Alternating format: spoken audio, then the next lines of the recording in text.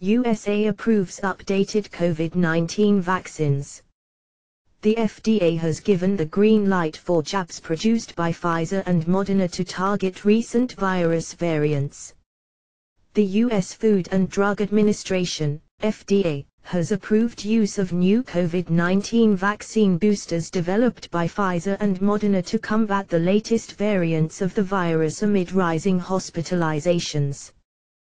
The latest jabs target XBB.1.5, the dominant COVID-19 strain earlier this summer, and will be available to the public as soon as this week. They were approved for people 12 and older, the FDA said on Monday, while an emergency use authorization was granted for children as young as 6 months old. The public can be assured that these updated vaccines have met the agency's rigorous scientific standards for safety, effectiveness and manufacturing quality, the drug regulator said in a statement. We very much encourage those who are eligible to consider getting vaccinated.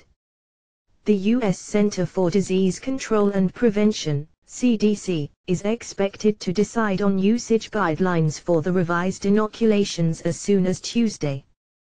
The agency's advisory panel may recommend that the shots be given to people at high risk of severe complications from COVID-19 such as the elderly and those with weak immune systems rather than the public at large.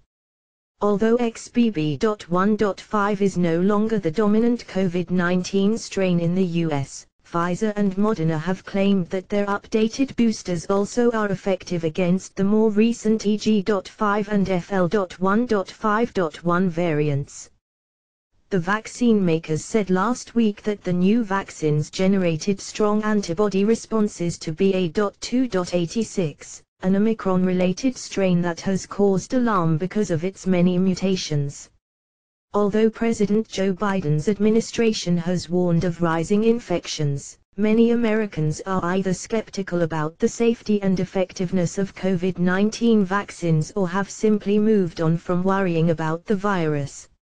Only 17% of those eligible for the last COVID-19 booster received one.